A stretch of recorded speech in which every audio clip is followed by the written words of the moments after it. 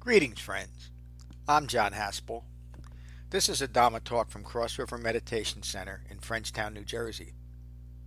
If you find benefit from this talk, please support the restoration, the preservation, and the presentation of the Buddha's Dhamma with your donation at becoming-buddha.com. Thank you. Peace. A little bit ago, I was skating around on YouTube and I ran into a little piece on the Feynman method. The great 20th century physicist, Richard Feynman, a brilliant guy, very funny. And he used to teach quite a bit. And he gave his students this method how to learn. He says, first of all, you pick a subject that you want to know. Hit the books, study wherever you can, then write about it. If it makes sense, what you read, you're good to go. Your next step is to take that, what you have written and what you now understand or don't, and go back and study more and then write again. Then explain this in simple words as possible to somebody else. If you can do that, you master the subject. If you don't, you go back to the books, hit it again.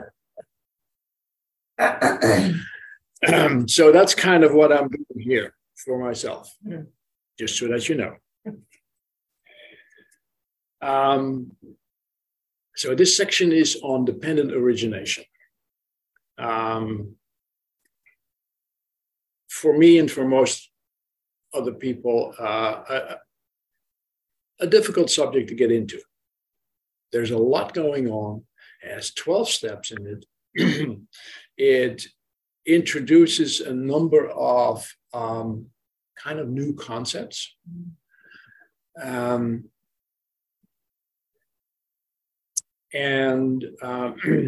been banging up against it for 8-9 years with greater and lesser degrees of success. And my understanding of it changes quite a bit. It not only does it refine, sometimes it changes completely. So, what's the teaching? The teaching is fairly basic and broad.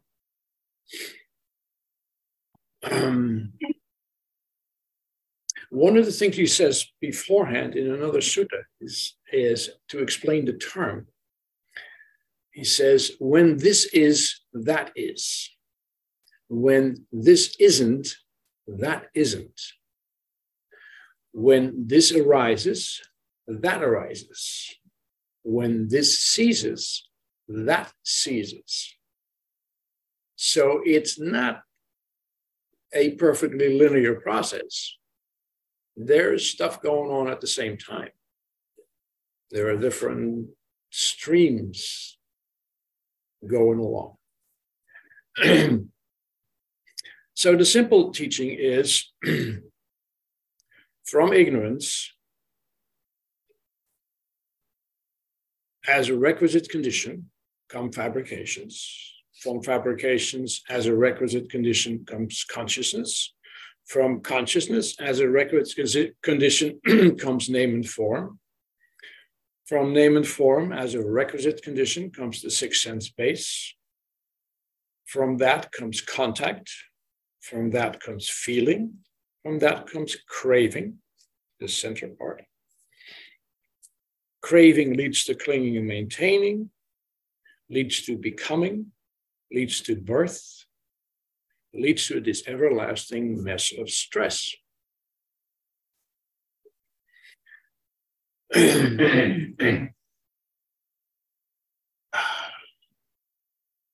in my opinion, the way you approach this is not trying to get the whole thing, because that's really hard and it gets frustrating and you quit.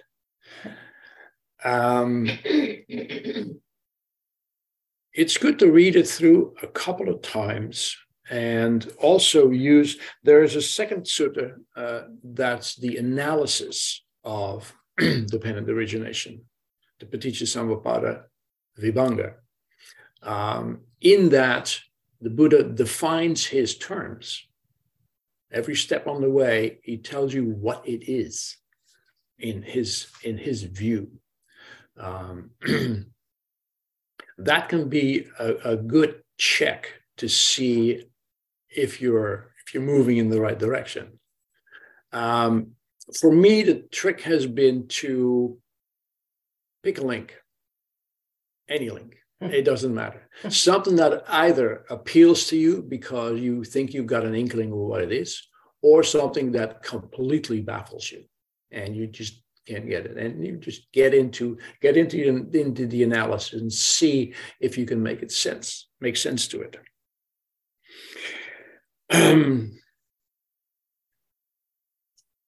Then we come to the question, why did Siddhartha teach this? He was not a man known to waste words, waste his time. So when there is a teaching here that's been passed on, he had a damn good reason to teach it. There was something that he needed to explain. It's something that he needed you to understand. And the second thing is that he said many times, if on any particular teaching and method, he said, if this were not possible, I wouldn't teach it. So remember that, it's not a mystery. And you're not stupid when you don't get it right away. This requires inquiry. It requires just some effort.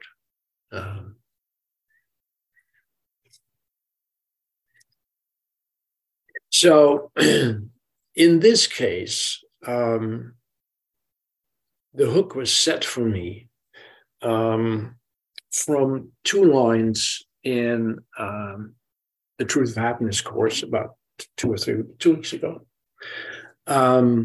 in the section on the not self. And John's words here. From wrong view, the state of ignorance, you see yourself through contact with the senses as the perceiver, and all perceived phenomena as outside of yourself.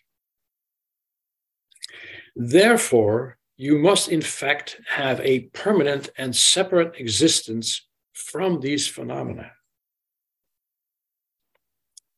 And I've read these lines a dozen times. And I read them again, and a bomb went off in my head, because this is the first step of dependent origination. This is how, from our normal state of ignorance, we make fabrications. This is the first fabrication.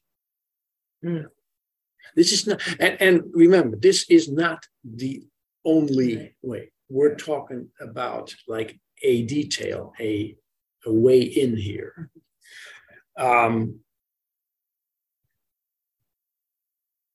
Because dependent origination states that from ignorance as a requisite condition comes fabrication. I've never quite understood that. It was like, it's a vague thing. Well, what are we fabricating? self, a view of the world, and both of those are, yes, true, but it doesn't quite get it on the molecular level here. And these lines do.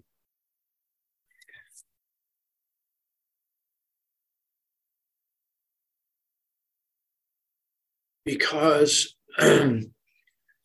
you have to start with these small understandings of the details of the one link you're looking at. And this puts it in there very clearly. Not only that, but the consequences of this link run through the whole DOM. Well, could you read the 2 lines again? Yeah. From wrong view, the state of ignorance, you see yourself through contact with the senses as the perceiver. And all perceived phenomena as outside of yourself.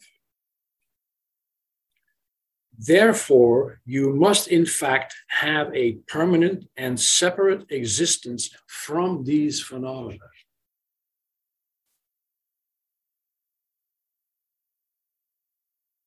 There's a lot in there. So that second part is like the delusion. Yeah, Yeah. that part of that is the delusion. That comes from the idea, wrong view, which is I am the perceiver rather than the observer. And I'm separate from them. Yeah. And it has a cascade of consequences. So the root fabrication is, at every instance of seeing, we fabricate a seer. And seen phenomena. And permanence. Yes. And seen phenomena are outside of this seer. Therefore, you must have a separate existence from these phenomena. So, and remember, this is happening, take this on from a biological point of view. What happens in the eyes? Light hits the eyeballs. Signals start to travel backwards through the optic nerve, hit various parts of the brains, get more and more and more complex. There's more and more organization in there. And to the point where it hits the visual cortex. And then from there travels to the frontal cortex.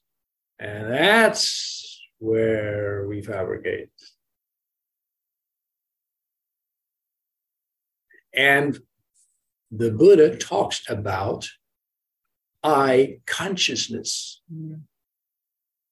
a complex consciousness in the sense of a complex thought pattern. And every sense has its own complex thought pattern or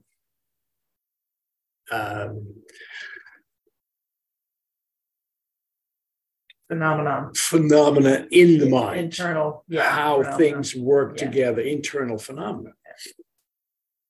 So again, this is where this detailed view of dependent origination is supported just in what we know about the brain and how we function.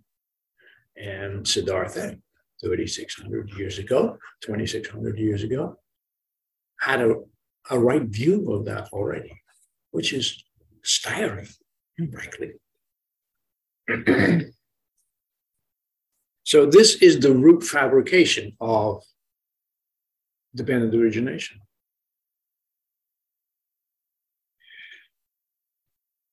Because this seer that we just manifested is automatically seen as permanent. We just made it. Why would we make anything that's fleeting? No, it doesn't make any sense until it doesn't have any value to us unless we make it permanent.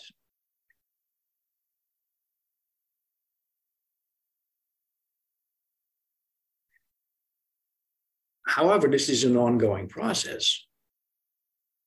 This does not just happen once. This happens second to second, minute to minute. So now we are forced to keep this fabrication going. We came up with it, we're not going to discard it. This is us, we figured this one out. And figuring out, this happens at a really basic level. You don't see yourself doing that, generally speaking.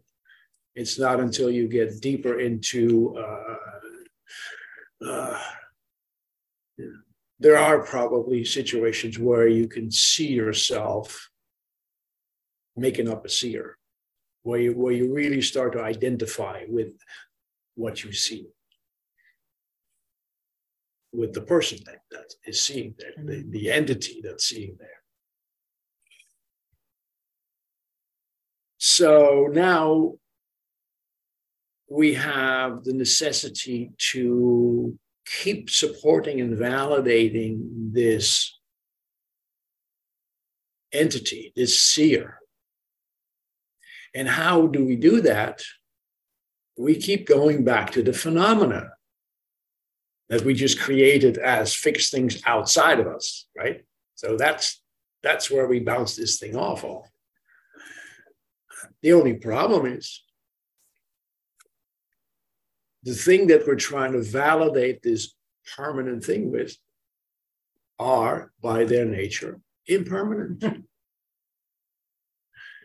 So not only do you have your first fabrication here, you have also ran into your first frustration, your first stress comes right out of it.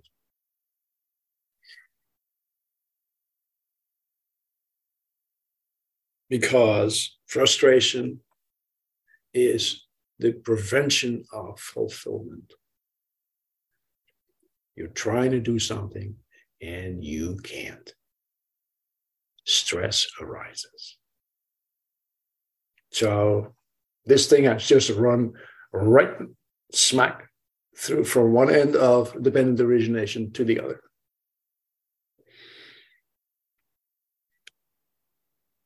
And this frustration, you find that it's difficult or impossible to do what you want to do. That now gives rise to craving. Because now you want things to be different than they are. You want that craving, the tana, the thirst. It's pops right up.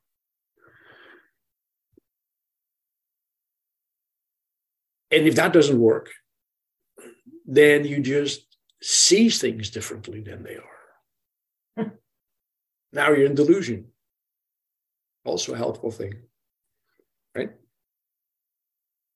So you have craving, you have greed and aversion, you have delusion. Right there on that minute level of dependent origination. And all of that, greed, aversion, and delusion, happens so you can keep supporting this root fabrication. It's like a correction against reality. Yep. Mm-hmm. Mm-hmm. So to pull this in a different direction, or to show where this fits, we go back to the Bahia Sutta.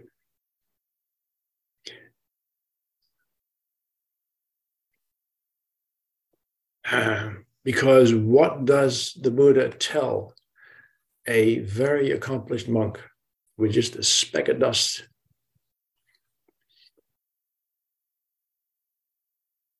He says, train yourself this way. In the scene, there is only the scene. And in the herd, there is only the herd. And in what is thought is only the thought. So he does an end run around the whole Dhamma. And he puts his nose right into the first fabrication. Mm.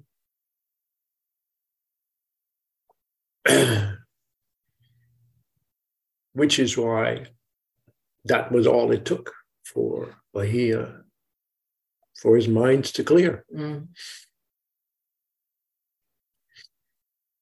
And if it wasn't for this pesky cow, there would have been a brilliant teacher there.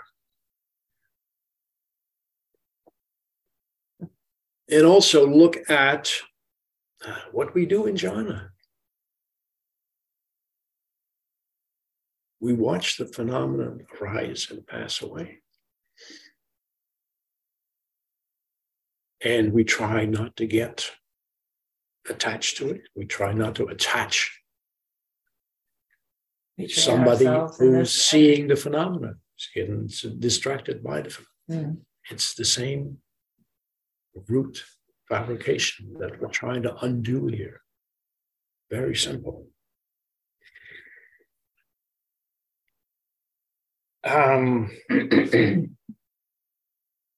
See if we can go further in this.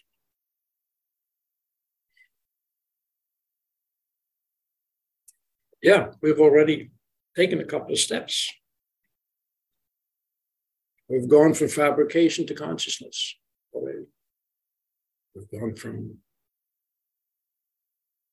We've hit eye consciousness.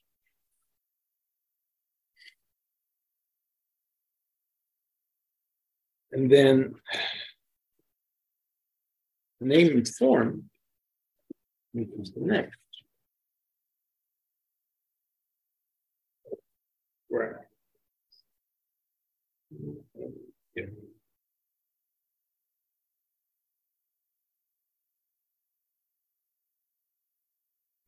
And what is name and form? Feeling, perception, intention, contact, and attention. This is called name. The four great elements. Fire, wind, water, and earth. And form.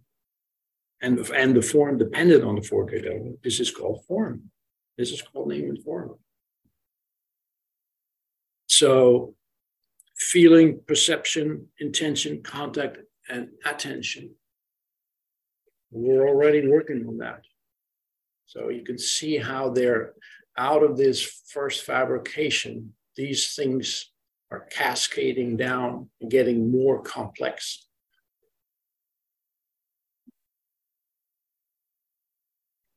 And we've already seen how, let's see, from there's contact. So,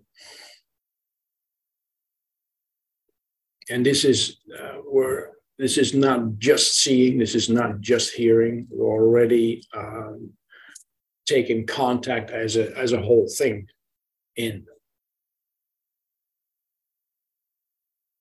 We've already established a pretty solid identity, the name and form. We've already stuck it to the body. We've gone then to. So it's an ignorant contact. To ignorant contact, validating back and forth. The six senses now get more defined. Next step.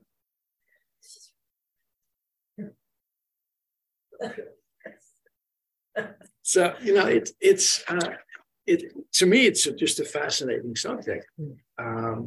I've always been in the back end of the Ben and Derision. The Ben and Derision, the big organization, is there's all this stuff happening in the mind, which finally leads to craving. You know, and the craving is the center point of the Four Noble Truths anyhow. You know, stress, arising of craving, the end of craving, the Eightfold Path. You mentioned craving, then comes delusion. Did you say that? Yes. Which I thought was yes. brilliant. Delusion is a part of craving. Okay. Craving so, leads to, so delusion craving is craving wanting on things to be steroids. different than they are. Delusion is just seeing things different than they are. But what I Or I need this to be different in order Yeah. to be at peace and calm. right. What I if I can just speak out. No, good. What hit me from that was understanding how someone can do horrible things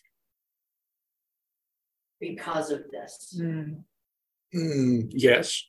I mean, you can see what happened in their mind Right. Yeah. Right. You know. to get them there, and they just believe that they're right. Yeah. That's why And the to practice. be able to actually understand that and see that and really realize that that's really what happened is Yeah. it's amazing. Which This makes guy it was very so difficult to you know, to get mad at somebody Yeah. for doing something. Yeah. What is just unbelievable. brilliant. Yes. But Develops if you compassion. start to understand that all of these come from a fabricated sense of self, you know, So it could think be the that- same thing. It could be a noble, great thing. But if it's not with understanding, it's just another person's delusion. Exactly. Yeah. Exactly. But I mean, that my everyday delusion and my experience of that is the same as yes. it's the same process Mm-hmm. that leads to the delusion of murdering someone. Mm-hmm. And that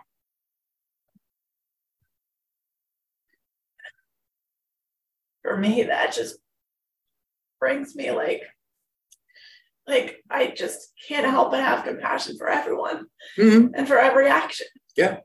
Because it's all from It's all from delusion. delusion. It's all from that. And also this is where why it's so important to train yourself in this manner. Mhm. Oh God, yeah. Because Yeah. now you are vulnerable to the same Yes. possibility. And Exactly. you will do harm Yes. if you don't. Right. And Yes. you know, this is why understanding stress is what the Buddha was after. You can't keep dependent origination from happening. You can only understand it. Right. You can only understand it. Transition. The process will still keep happening. you But have to if you are recognize aware and of it, understand. it will no longer have an effect on you. It won't it won't drive your actions anymore. It will stop making you cause harm to yourself, firstly, but to others too. And it allows you to have this compassion for others, even if they get in line in front of you, you know, the small thing, or even if they shoot up a school. It's the same stuff. Which in ways is scary, but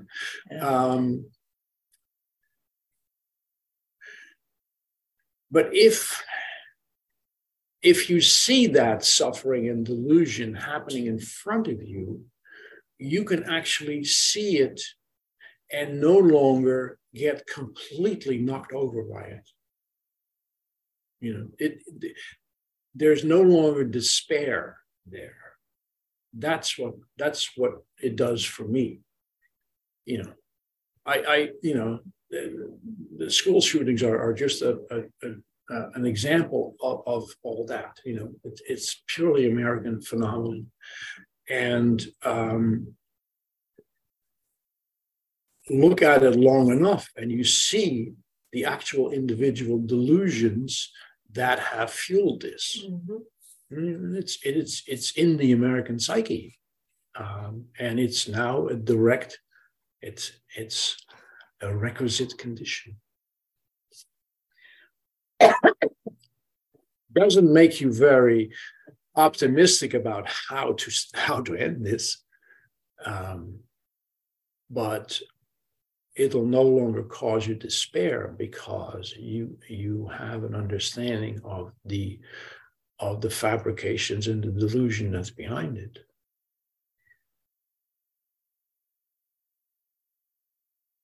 Well, it helps you to be as skillful as you possibly can be in the face of this reality. Yeah. You're more in that reality than I am. Yeah. For me, it's just, stuff on the news and it's like, oh my God, there's another one.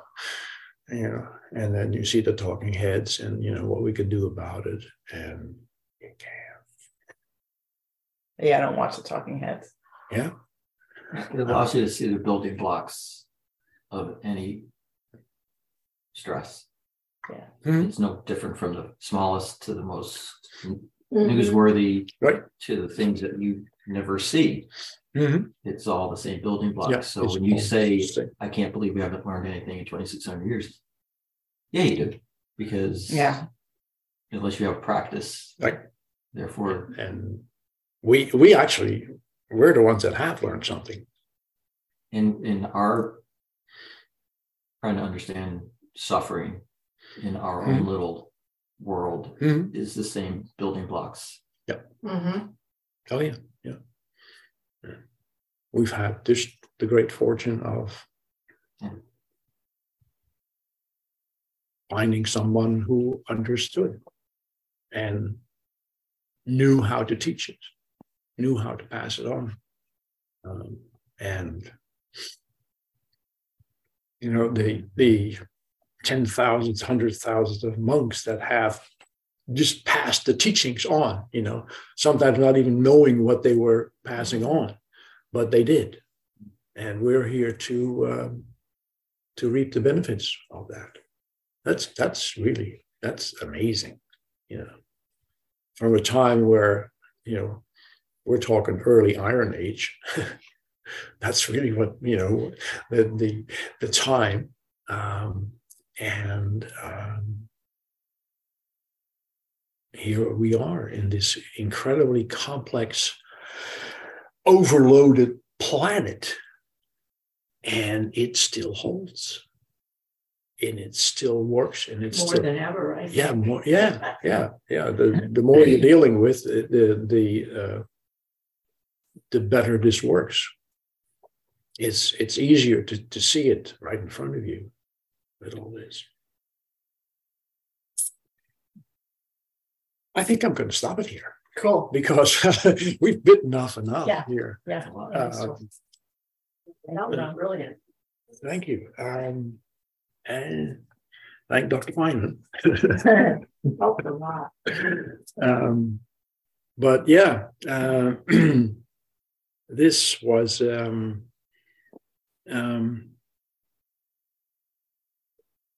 I don't get many of those blinding flashes, and at the same time, I wanted to stick the Feynman method in there to make sure that there's actually, I had something real by the tail here. You did wrong. You had something real. Thank you. Thank you. So, online, from the top, marriage. Great teaching, Ram. I took notes, and I'm really going to process the insight that you experienced and brought to this explanation. I feel like I have a glimmer of the experience that you had. So I'm going to think about that this weekend. So thank you very much for your insights and for sharing this with us. Thank you for listening and your feedback. Brian. Hi, Rob. Agree with Mary. Deeply insightful. It's fascinating to me that I've come to the realization that the only thing contacting the senses are electromagnetic waves that constitute these phenomena. There is no sound. There is no light. We're making all of that up outside of our awareness, right? Like that's we're fabricating reality. That like there's another fabrication there too, right? Like we're making all of this up in our head. So why do we attach to it? Why do we identify with it? Like there's no real separation between the outside and the inside, because the inside is the outside. Right. And philosophers have despaired about this stuff. Right. If you read please don't, but if you read the German philosophers from the late 17th and 18th and 19th century, oh man, it just you can see them how they're trying to pull themselves up by their bootstraps, and it's painful to watch.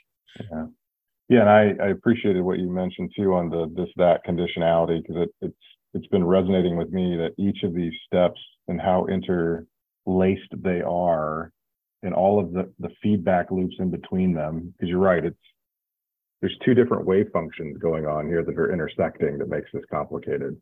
Repeatedly. So thank you. It does, but pick any link and dive into it, and it will lead to understanding of stress. And this is why it was taught. It wasn't taught to come up with a nice philosophical foundation. Frankly, read the Nagara Sutta. This is what he awakened. This was his awakening, understanding these processes. And that alone is like makes you gilt this piece of paper and hang it up on the wall and frame it, because it is so important. Thank you. Jeff, how are you doing today? Well, thank you, Ram. Excellent teaching. It's not gilded, but it's hanging on the wall. Good. Yeah. A year or so ago, the first time I heard the lesson on dependent origination cemented in my mind the wisdom of the Dhamma. It convinced me that it was the real deal, because that was kind of a missing link for me for years. To be able to see an explanation of that chain and have it make complete logical sense was significant for my accepting the rest of the Dhamma. So thanks for the lesson on this. Couldn't go over it enough, really, as far as I'm concerned. Yeah, for me, having been in other philosophical systems and spiritual realms as well, I used to actually kind of get my hackles up over the dryness of the Dhamma. But once I really investigated it, there was just nothing but wonder and admiration for this, because it's a solid whole. It is just it's flawless. So far as I can tell, Ram, as many times as I've looked through this and said, aha, here's a flaw in this, it invariably turns out to be my own ignorance and misunderstanding. Yes, thank you. Adam. Hey Ron, how you doing? Good morning. Good morning. I like how you compared it to nature, because nature is always changing. Mm-hmm. So everything's like impermanent. Nothing's permanent, you know? Right. Yeah. But that's about it, though. Thanks for your teaching today, man. You're welcome. Anthony. Oh, good morning. Thanks for the wonderful teaching, Ram. It was just detailed, spot on, you know, very, very personal, made a heck of a lot of sense. And I appreciate it. And was that Dr. Feynman you said? Yeah, Dr. Richard Feynman. He was a 20th century physicist. It was good to hear that, because when I prepared for trials, I would write out the entire opening and closing. Uh-huh. Oh. Well, got a funky link here. A method, because now I don't feel so crazy. Uh-huh. Yes. You know, I never knew it was called the Feynman method, you know, and he probably just kind of got it from somebody else. But to have somebody as brilliant and funny as Feynman teach this to his students, you know, one of his books is called "Surely You Must Be Joking, Mr. Feynman." And then it would go from that to bullet points, and then it would go from bullet points to thin air, like nothing. If I was lucky enough. right. Yeah. But you know, it's a great way to organize your mind and to check back. You know, if you cannot explain this to somebody else in simple words, right? Feynman used to drive people crazy, you know, his colleagues, because he would insist that his colleagues would explain very complex physical arguments in easy words. Yeah. Right. So, well, thank you. I'm going to sit in noble silence for the rest of this, but I appreciated your talk. You're welcome. Thank you. Tom, how are you doing? I'm good, thanks, John. It's the end of the day for me here, and so part of me was just desperate to drop off and sleep, and but the other half of me was battling to stay awake, because I was really, really interested in what you were sharing. So thank you. I really, really enjoyed it as well, and I really got a lot from sort of lingering on dependent origination, and in particularly the beginning, those first few links.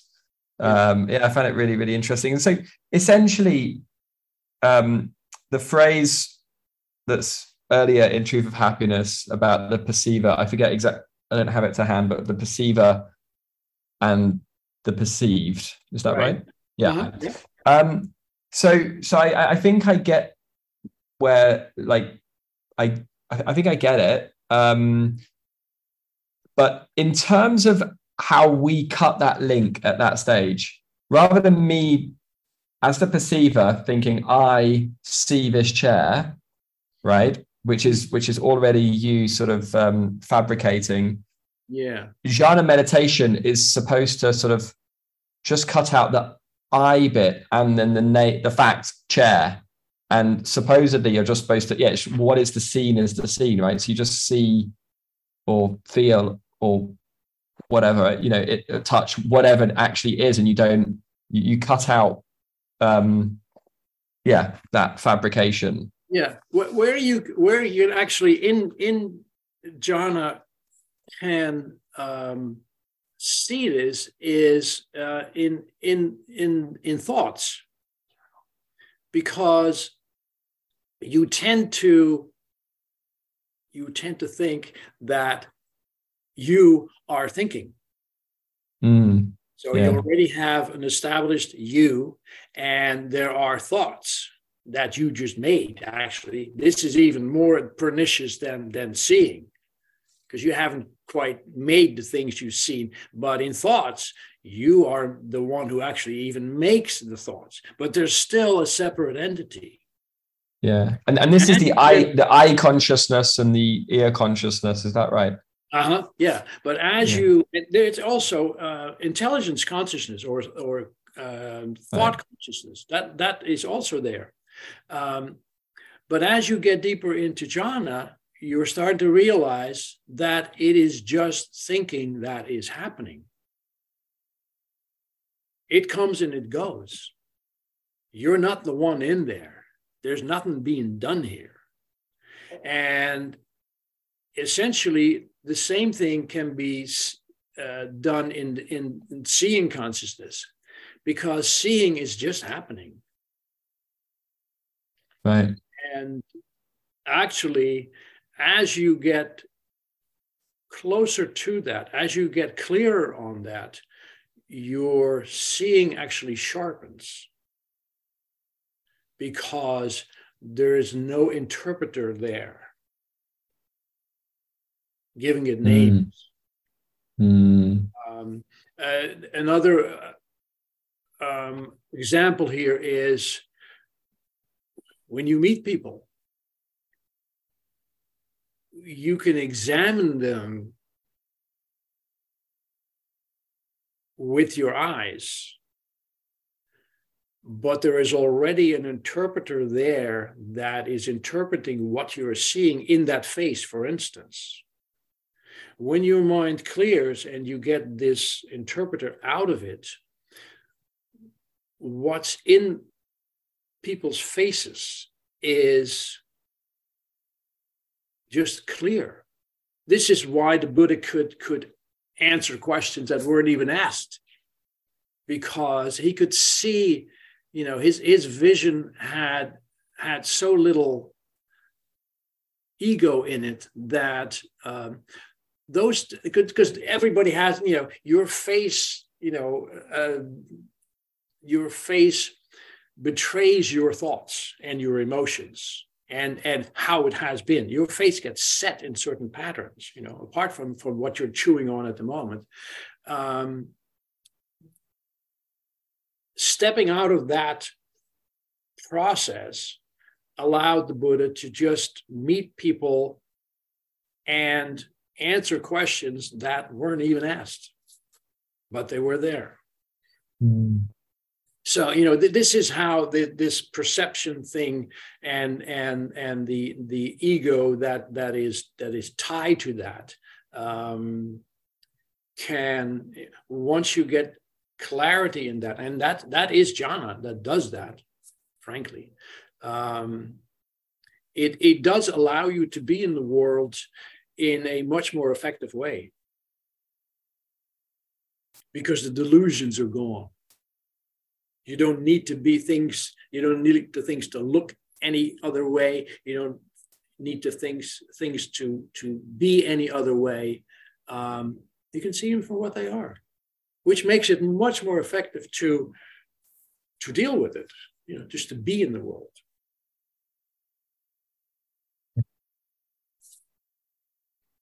Thank you. Thank you, Ram. Have a good night. Thank you. Kevin. Hello, Ram. Hi, everyone. Yeah, thank you. Thank you, Ram, for this teaching. Pardon me. It's such a profound subject, it confounds us all. And you really did bring such clarity to it. You could tell how deeply you understand it and how you're helping us to understand it more. It just, to me, it just also points to the hopefulness of the Dhamma, that we can, from these delusions, eventually we can see that they arise with craving and the second noble truth. And eventually that craving can cease. It is achievable. Mm-hmm. Yeah. And it just unlocks everything. Yeah. So it's amazing how it's all, these teachings are just so profound and so perfect, like you said before. So thank you. Thank you. Sarah, good to see you again. Thank you so much for your teaching, and I'm sorry that I was late. I'm driving to a conference, but I I heard as you were reading about if I can see this and observe it, then there must be a me behind that's not me. Now, I thought that was actually supposed to be helpful to me. Like, I thought that was a way of disenchanting from the world, but it hadn't, and I got that, but it hadn't occurred to me that that in and of itself was an I making to say there's a me behind there. Because obviously if I can then pass away, then I don't exist. So I get that. Anyways, all very helpful. And I have what you said about being able to answer things without being involved with the ego. Just the difference between me interacting with a friend 2 weeks ago, trying to help her solve her dilemma, and getting frustrated because I couldn't help her to see something. You know, I just know that frustration when I can't help somebody because I want to be so helpful. And this week, when I'm talking to a friend and I just was able to step back and listen and help then her to understand by asking her questions that she was actually focused on all of these things that weren't even real, and all of these delusions, but she came to the conclusion herself that it was delusional. She came to that conclusion herself that wasn't her. And it was just so, I walked away feeling so good, like so free, because it's not only that that I wasn't frustrated, but also she's not then dependent on me for that perception. Right. She came to those conclusions herself. But anyways, yeah, very powerful stuff in that. At that point, you're no longer, you're no longer the helper, even. Yeah. Or the savior. You can drop that part of your ego as well. Right. Which is liberating, and actually it makes you more effective. Anytime you set out to quote unquote help somebody, you've already set your first step into the quagmire, because it's hard to get that ego out of there, out of the exchange, and that's of no help to whoever you're trying to help. Yeah. Well, thank you for deepened understanding. Enjoy your day.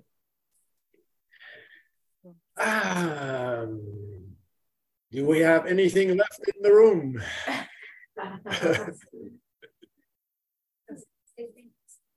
You're welcome. Yes, it is. Like that first level epiphany, and today it just deepened so much. And what you said about how Jhana is just sitting and watching dependent origination happening.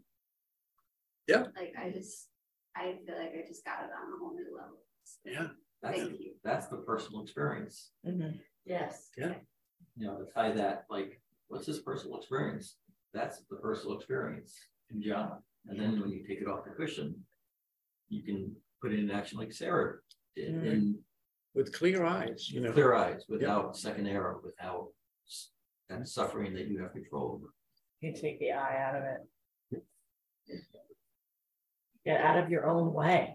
That's really what it is. Yeah. Yes, that's really what it is. Again, that's been said 1,000 times, and but now you see how in what molecular way you're getting in your own way every second. But we have Jhana, so. Well, Ron, that was really, really excellent, and you did explain it in a few words. Good, thank you. As simple words. I'll thank Dr. Stephanie. It was the whole package without all the details, but very clear and understandable on a different level. Yeah. So And there are other sections of dependent origination that are pretty approachable. The section between feeling and contact. You can get into that pretty easily. And again, it'll give you the same insights. The same stuff is happening there. Well, that's what I feel like. I feel like no matter what section you take now, you have the bottom line. Right. You've given us the bottom line. Yeah. Which is and don't forget, really excellent. It came out of John's writing. It did. Let's not forget that. Let's pump up that little. Those two little sentences. But the other thing is that you have to spend time with this stuff. Yeah, absolutely. And you have to go back and forth between cognitive or just understanding and experiencing, understanding, and then they both grow. Yeah. So a lot of times for me, this happens when after breakfast, I'm driving to work, and I've got a cup of coffee in me, and all of a sudden this stuff starts boiling up, and it's like, while I'm in my car by myself, I can actually say it out loud, right? Without being hauled off in a white suit. Yeah. I'm thinking about it like that while you're alone is a really good way of learning it. Yeah. But speaking it out or writing it out is the next necessary step, because you can do a whole lot of things in your mind, but they're pretty fleeting, and you can easily step a couple of logical steps, because that's too difficult. Let's go this way. So that's the other part of the method.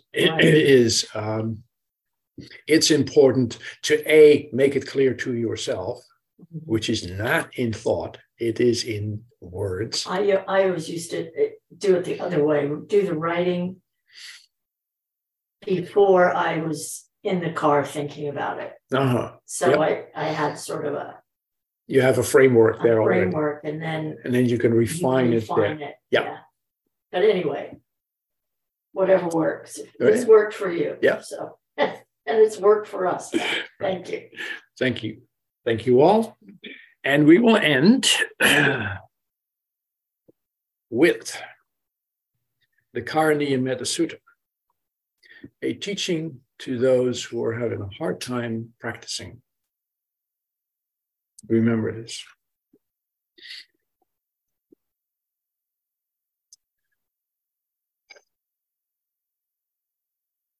This is what should be done by one who is skilled in goodness and who knows the path of peace.